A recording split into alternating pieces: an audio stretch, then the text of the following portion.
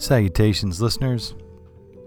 You're listening to another episode of the Dr. Jazz Podcast, and I'm your host, Nathan Holloway, your doctor for jazz. And it is our mission here at the Dr. Jazz Podcast to cure whatever it is that ails you through the power and the majesty of jazz music. In this episode, we are continuing our 5-part spotlight on the jazz legend, Wayne Shorter, who passed away on March the 2nd. And as I had stated before, I already had some plans in the works to celebrate Wayne's 90th birthday in August, but life's funny that way. So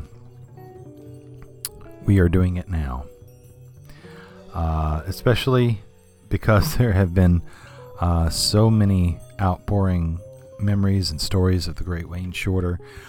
We wanted to make sure that we give him his due and look at him from a couple of different angles, musically speaking. So hopefully, if you're new to Wayne Shorter, then you will find out some very pertinent information. And if you are very familiar with Wayne, then you can just sit back and enjoy the music. So, as I said before, this is a 5-part spotlight on Wayne, and this is part 2. This is Wayne Shorter and the Second Great Quintet with the great Miles Davis. Of course, this quintet consisted of Miles on trumpet, Wayne on tenor saxophone, the great Herbie Hancock on the piano, Ron Carter, Planet Elegance, #Planet Elegance, on the bass, and the one and only Tony Williams slamming those drums. So, in this episode, we've got 12 tracks from Wayne Shorter's time with Miles Davis from 1964 to 1970. And it spans quite a range of music. So, sit back, grab a beverage if you'd like, and we're going to present to you 12 of what we feel are the best representations of Wayne Shorter's tunes within the Miles Davis Second Great Quintet. Only here on the Dr. Jazz Podcast. Enjoy.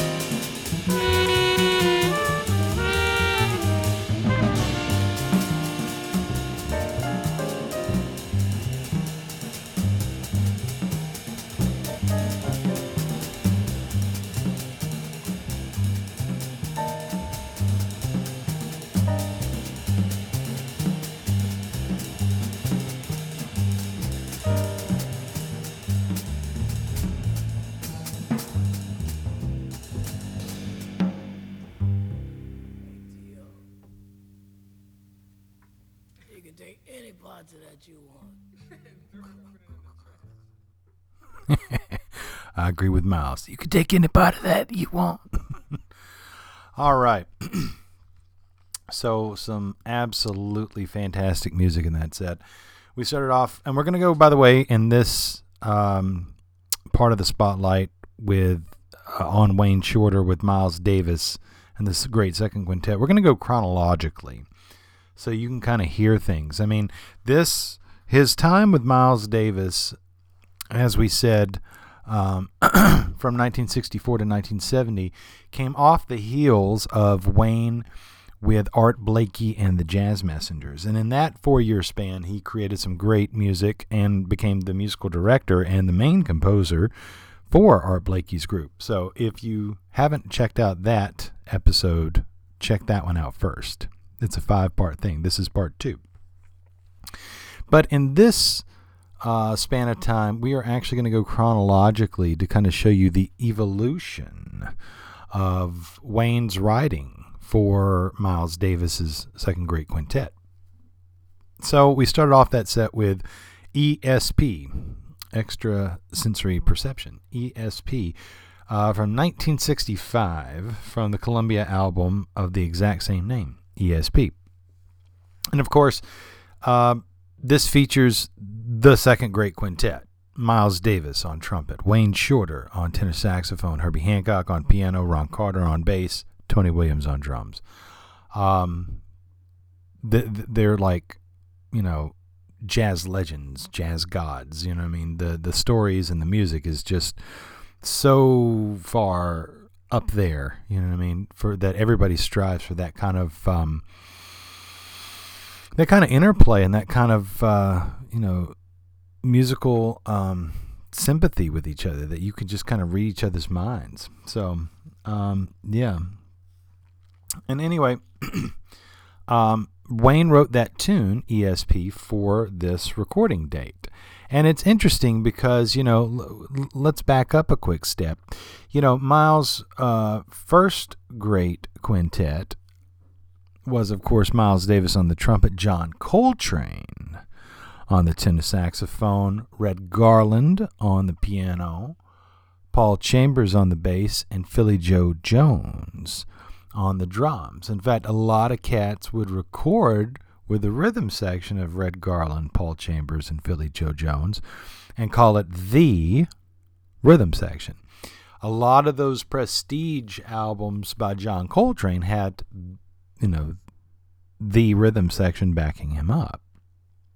On top of that, you also had cats like Art Pepper. And the name of the album was like Art Pepper Meets the Rhythm Section. And of course, it was those same three, and it swung like mad. So there came a point in time, and this is after Kind of Blue with Bill Evans and Wynton Kelly and Jimmy Cobb, who had joined the band by that point, along with Cannonball. There was a certain point where Coltrane said, look, Miles, I want to go, I want to do my own thing, I want to spread my wings. I've got some ideas. And Miles coerced him to go on one last European tour, as kind of like a hurrah. But Train,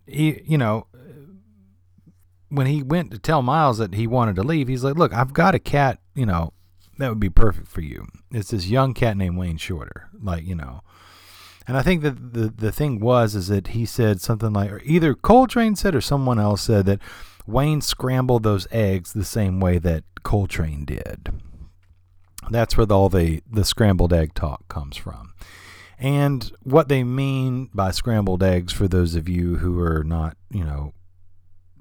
who haven't read tons of books on this stuff, I get it. I don't want to speak over your head. So what they mean by the scrambled egg theory is that Coltrane was saying, he was always trying to superimpose these other changes to the tunes, and kind of like the way Charlie Parker did, but on a further level, right? And it just kind of sounds like a lot of notes that are searching, for something, and outlining different tonalities in each song. And Wayne was going down that exact same path as well, and not a lot of people were. So that's kind of the thing that Coltrane said, well, like, if you're looking for that, this guy kind of scrambles eggs, or somebody said that. So, But Miles, like I said, he coerced Train to go on this one last European tour, and, so that's what it was. And Wayne kind of was already set to join Miles, if he called him, but Miles never called him because he coerced Train to go to Europe with him. And so because of that, Wayne signed on with Art Blakey and the Jazz Messengers and further kind of cemented his name into jazz history by being with Art Blakey for 4 years. And then after Train left, Miles, did a couple of recording sessions and a couple of live gigs with Sam Rivers and Hank Mobley and things like that. But when he finally got, he had Tony Williams in place, Herbie Hancock in place, Ron Carter in place. And when he finally called Wayne, and Wayne says okay, yeah, I'll come aboard. When Wayne finally came aboard, Wayne was the catalyst. It wasn't so much Miles. Miles had the vision. Don't get me wrong. Miles is fantastic. There's no debating how great Miles is. Miles had the vision, but it was actually Wayne who was the catalyst in that group. So there's something to be said there. And we're going to talk a little bit more about that and kind of get deeper into it. But I'm not going to take up all the oxygen in this break first. But like I said, the first tune was ESP from 1965.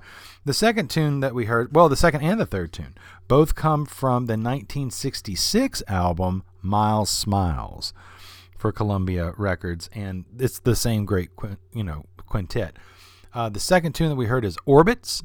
And then we ended that set with the legendary standard written by Wayne Shorter, Footprints, which is kind of an altered blues in both the time signature and the fact that it's got some altered changes going on, so.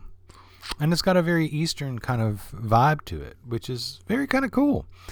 But yeah, Footprints is one of those just jazz standards from the bass line to the melody line. And there's some major telepathy going on there between, all five members. And some people have even called it the way that they would improv off each other and finish each other's kind of sentences and provide this kind of free canvas for each soloist to solo on. Some people have called it playing tennis without a net. So there you go. Anyway, we will talk more about it on different set breaks.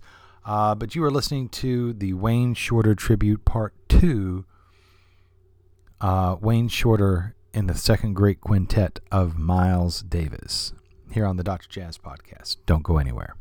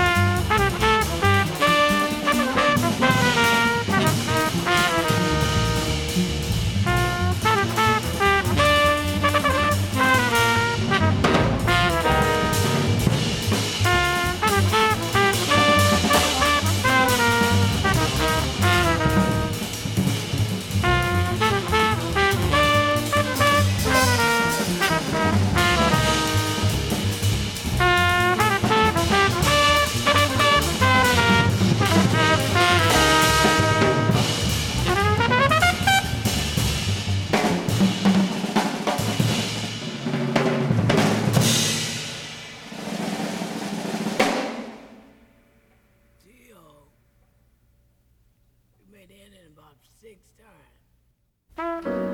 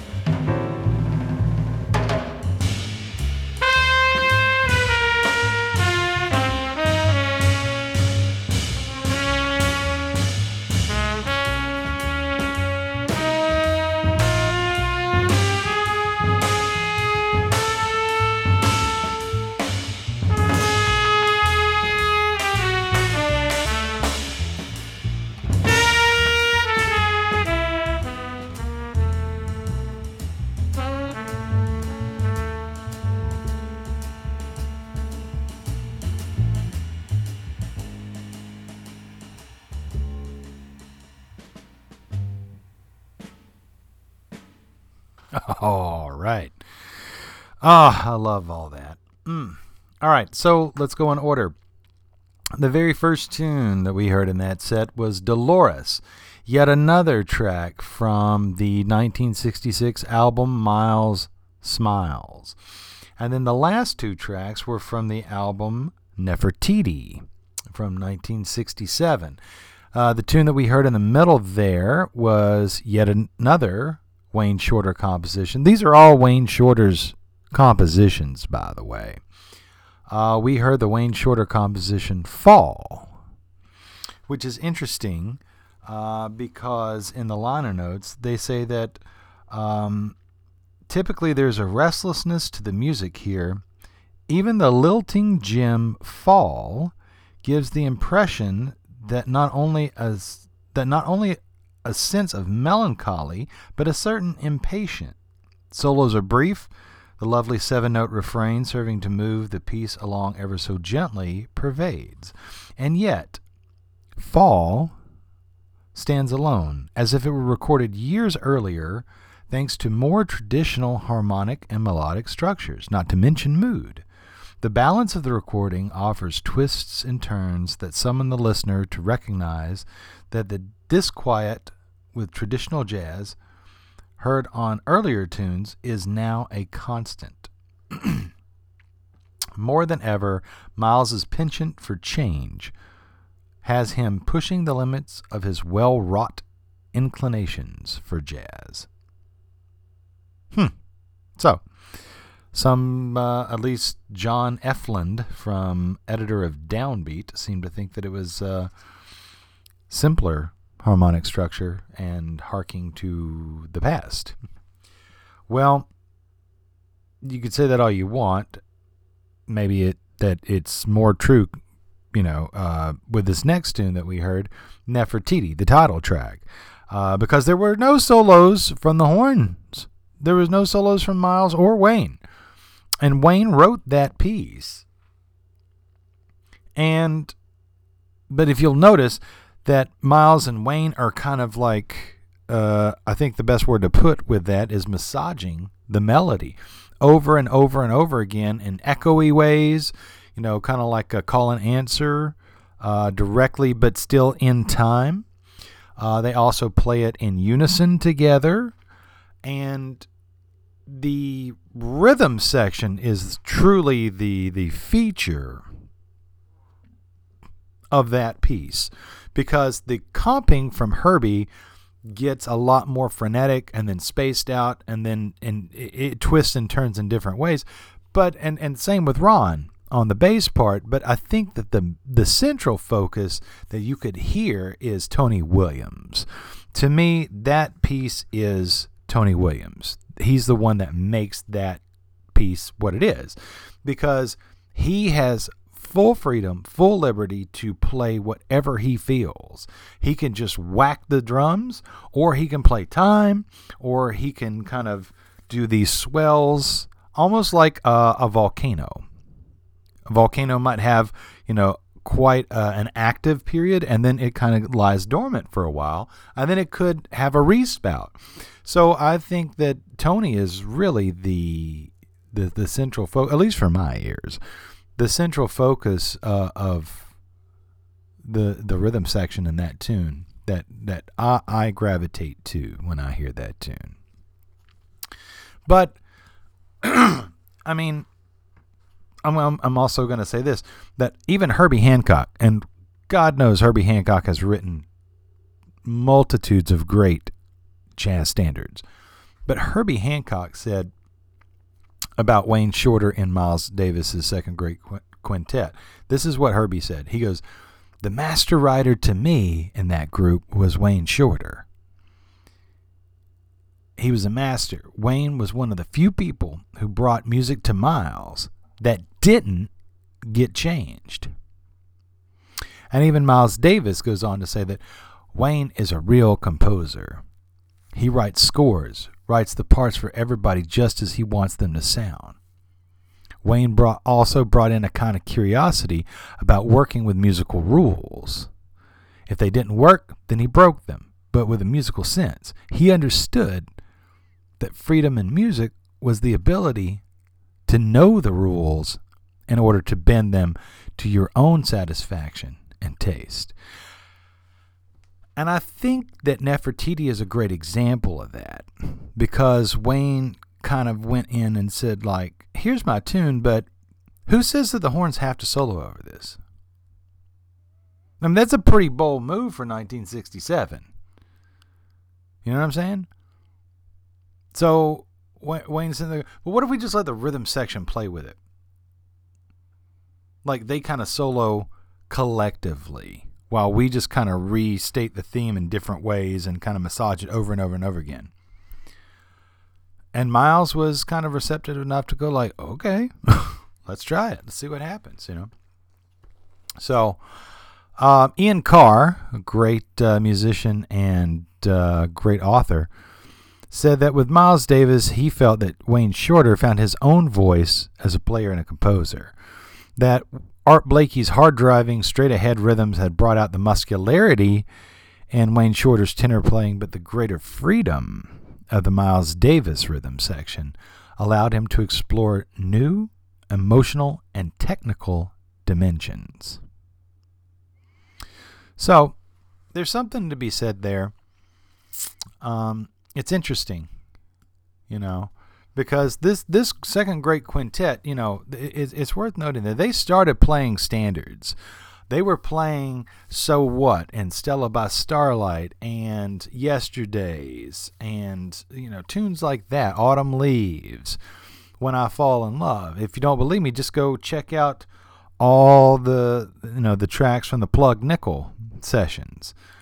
Those are fantastic. You know, My Funny Valentine, all those things. Green Dolphin Street. And they were really pressing the envelope about the freedom to kind of bust beyond just exactly like playing through the changes, you know, et cetera, et cetera, et cetera. They were really like each soloist got to make an artistic statement. And then the standards kind of stopped and all the originals were so good that were being brought in. And the whole band wrote. That's the thing. You had 5 writers in that band. Ron wrote tunes. Tony wrote tunes. Miles wrote tunes. Herbie, of course, wrote tunes. And Wayne Shorter wrote tunes, too. So, and that's saying something when every member of the band is writing original tunes. And that goes back to what Herbie was saying, that Wayne's tunes were the only ones that did not get changed. And, you know, there's a special lesson that Herbie actually has on the track, Nefertiti, in which he says, you know, Wayne did not write chord changes above these melodies. He didn't bring it in like a la Real Book for the cats to play. He wrote in voicings. So, like, you know, Herbie said that Wayne's part truly was like an A flat, a D, a G, and a C all on top there, you know, and that was like the first voicing on the piano to go with that melody. And like he had an exact way that he wanted Herbie to play those voicings. So, and move from chord to chord, and he would write that out, not, you know, A flat, you know, sharp, you know, 5 or whatever. No, there was none of that mess. He wrote out exactly what he wanted to hear. And so I think that's a testament to Wayne's vision and his ear and his compositional prowess.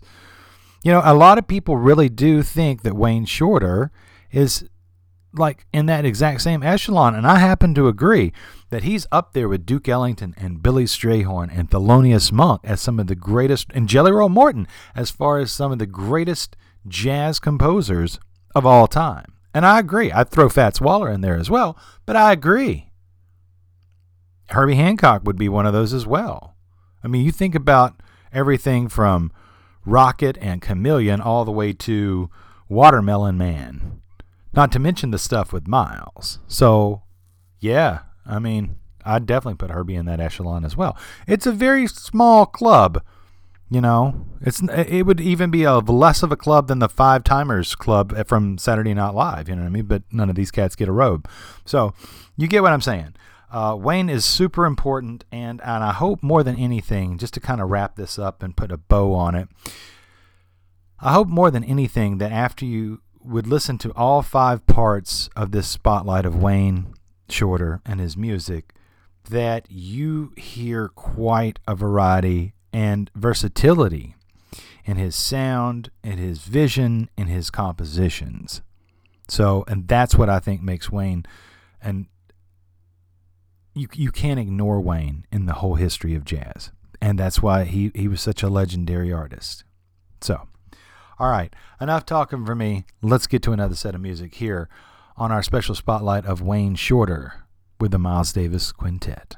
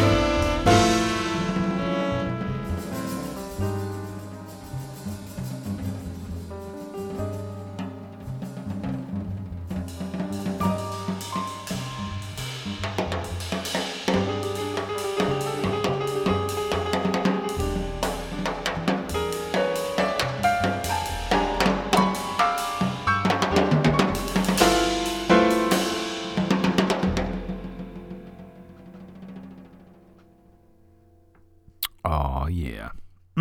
Great stuff. Great stuff. Whew. All right, so the first track that we heard in that set was what is considered widely today a jazz standard, more of a modern jazz standard, but a jazz standard nonetheless. A tune called Pinocchio that Wayne wrote for Miles and the Second Great Quintet in 1967 off the Nefertiti album. And then in the middle of that set, we heard a tune called Prince of Darkness that Wayne wrote in dedication to Miles Davis. This Miles had many, many nicknames, and the Prince of Darkness was one of them. And so Wayne wrote that tune in dedication to Miles because folks called him the Prince of Darkness, and it opened up the 1967 album Sorcerer. Interesting fact about this album, the cover has an African-American woman on the cover, and that happens to be Cicely Tyson, who would, about 15 years later, become Miles Davis's wife. So, there you go. Who knew? But no, Cicely is very, very, she was a legendary actress in her own right. Yeah. And besides Prince of Darkness there in the middle of that set, we ended with another Wayne Shorter original that was on the same album called Mescalero. And the interesting part about Mescalero is that it's kind of got this little Spanish flavor to it. Not like Sketches of Spain Spanish. It's more of a skewed Spanish flavor to this piece. But it's well known that Miles loved Spanish guitar music, boleros, things like that, right? And some people have even went so far as to say, like, in some kind of things like the boleros and the flamenco music of Spain, there's kind of a correlation between that music and the American blues. You know what I mean? We have varieties of blues, right? We've got like the Mississippi Delta blues, Chicago blues, jazz blues, and things like that. But it's still kind of considered blues, right? Well, you could almost say the same thing, that there's different flavors of, flamenco music and Spanish boleros and things like that. And yeah, it's very interesting. And furthermore, if you kind of look in the future to what Miles did when he went hyper electric, like you start looking at some of those live albums. Live at the Fillmore East, Live at the Fillmore West, Black Beauty, things like that. The Cellar Door sessions. Mescalero was one of those pieces that Miles kept playing. Even after Wayne wasn't in the band anymore, Miles kept playing these and twisting different arrangements and different grooves over Mescalero. So Miles must have really, really loved that tune, which is pretty interesting, and it's pretty cool. So this is a tune that a lot of folks might go, why did you include that? Oh, is it just because Wayne wrote it? No, it's because that tune, for some reason, is the only tune that really survived as a connecting thread from the Second Great Quintet to even after all of those members left and Miles went hyper-electric in the 70s, which I found really kind of fascinating on a few levels. So, nonetheless, again, we are spotlighting the great late Wayne Shorter in a 5-part series here on the Dr. Jazz Podcast. This is part 2, Wayne with the Miles Davis Second Great Quintet from 1964 to 1970 is when he was part of Miles Davis's groups. And we're hoping you really dig the music, because these are all original compositions from the late great Wayne Shorter. Remember, you can find the Dr. Jazz Podcast wherever you find your podcast, whether that's Apple Podcasts, SoundCloud, Stitcher, Amazon Podcasts, TuneIn, Podbean. We're there. So if you know somebody who would really dig this music, please share it with them. Remember, this is a labor of love. We're not making a dime off this. In fact, we actually have to pay to upload this on our platform so that you can enjoy it. So yeah, spreading the word would be very appreciative. If you've got time, write a little Apple review. That'd be nice. Appreciate it. Also, if you're trying to jot down some of these titles and stuff, no need to worry about that. We actually have you covered. All you got to do is check out our website, the Dr. Jazz Podcast, DRJAZZ podcast.wordpress.com. And there you can find out all the information, track titles, album art in the order in which we play them. So, no worries. Also, if you'd like to write us an email, tell us maybe your favorite Wayne story or why a certain Wayne Shorter song is your favorite song, feel free. Just click contact at the top of the page there on the website, and we will get the email, and we will write you back. Might not be right away, but we will write you back, guaranteed. Okay? So, we've got one more set for you. It's kind of varied. We've got one from 1967, one from 1968, and one from 1969. So that's a 3-year kind of span right there in this next set. So don't go anywhere. Stay for the conclusion of Wayne Shorter with the Miles Davis groups here on the Dr. Jazz Podcast.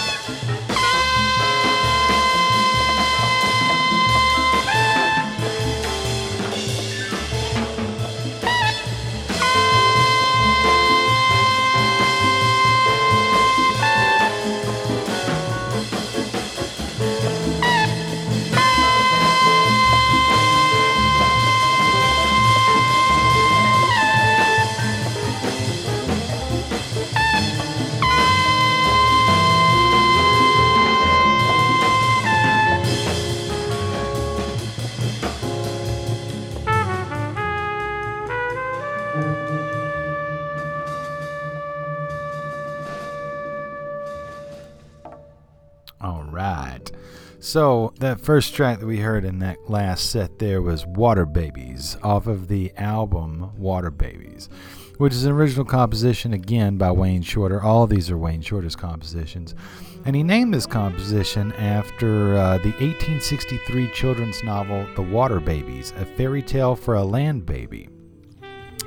Wayne said that this book was the first entire book that he ever read as a child. The book is actually a fairy tale that follows a boy named Tom who falls into a river, and then Tom is transformed into a water baby, which is a type of fairy with gills that can live underwater. Shorter once told an interviewer that the story created within him this wonder about the netherworld and about the places that we can't see, but that we can enter anytime. And he goes on to say, after death, I wondered, is it something like that? That's a little poignant now that, Wayne has passed, but I certainly hope that if that's what he wants it to be, then that's what he's doing. The second song that we heard there was a track from 1968 from the album Miles in the Sky. We heard the Wayne Shorter tune Paraphernalia, which actually featured, it was the only track out of all 4 tracks on the album that featured the guitarist George Benson. Go figure. And even though he got to take a solo, he mainly was doubling the bass line there to reinforce that. But Miles in the Sky was actually, that title for the album was actually a nod to the Beatles' 1967 song Lucy in the Sky with Diamonds. Hard to believe, but true. And then we ended this set and this episode of the podcast with the Wayne Shorter composition Sanctuary, which is the closing track from the epic album Bitches Brew by Miles Davis, and featured Miles on trumpet, Wayne Shorter on the soprano saxophone, Joe Zawinul on the electric piano on the left channel, Chick Corea on the electric piano on the right channel, Dave Holland on the bass, Jack DeJeanette on the drums, Don Elias on the congas, and Juma Stantos on the shaker and congas. So, yes, and of course that is a huge part of jazz history, the Bitches Brew album, as Miles went electric. Thank you so much for listening. We do appreciate you. We're nothing without you. Please check out the website. Pass on the podcast to anybody you think would dig it. And in the famous words of Duke Ellington, you are lovely, you are gracious, you are beautiful, and we love you madly. So until next time, ashes to ashes, dust to dust. Y'all be good now, because in jazz, we trust.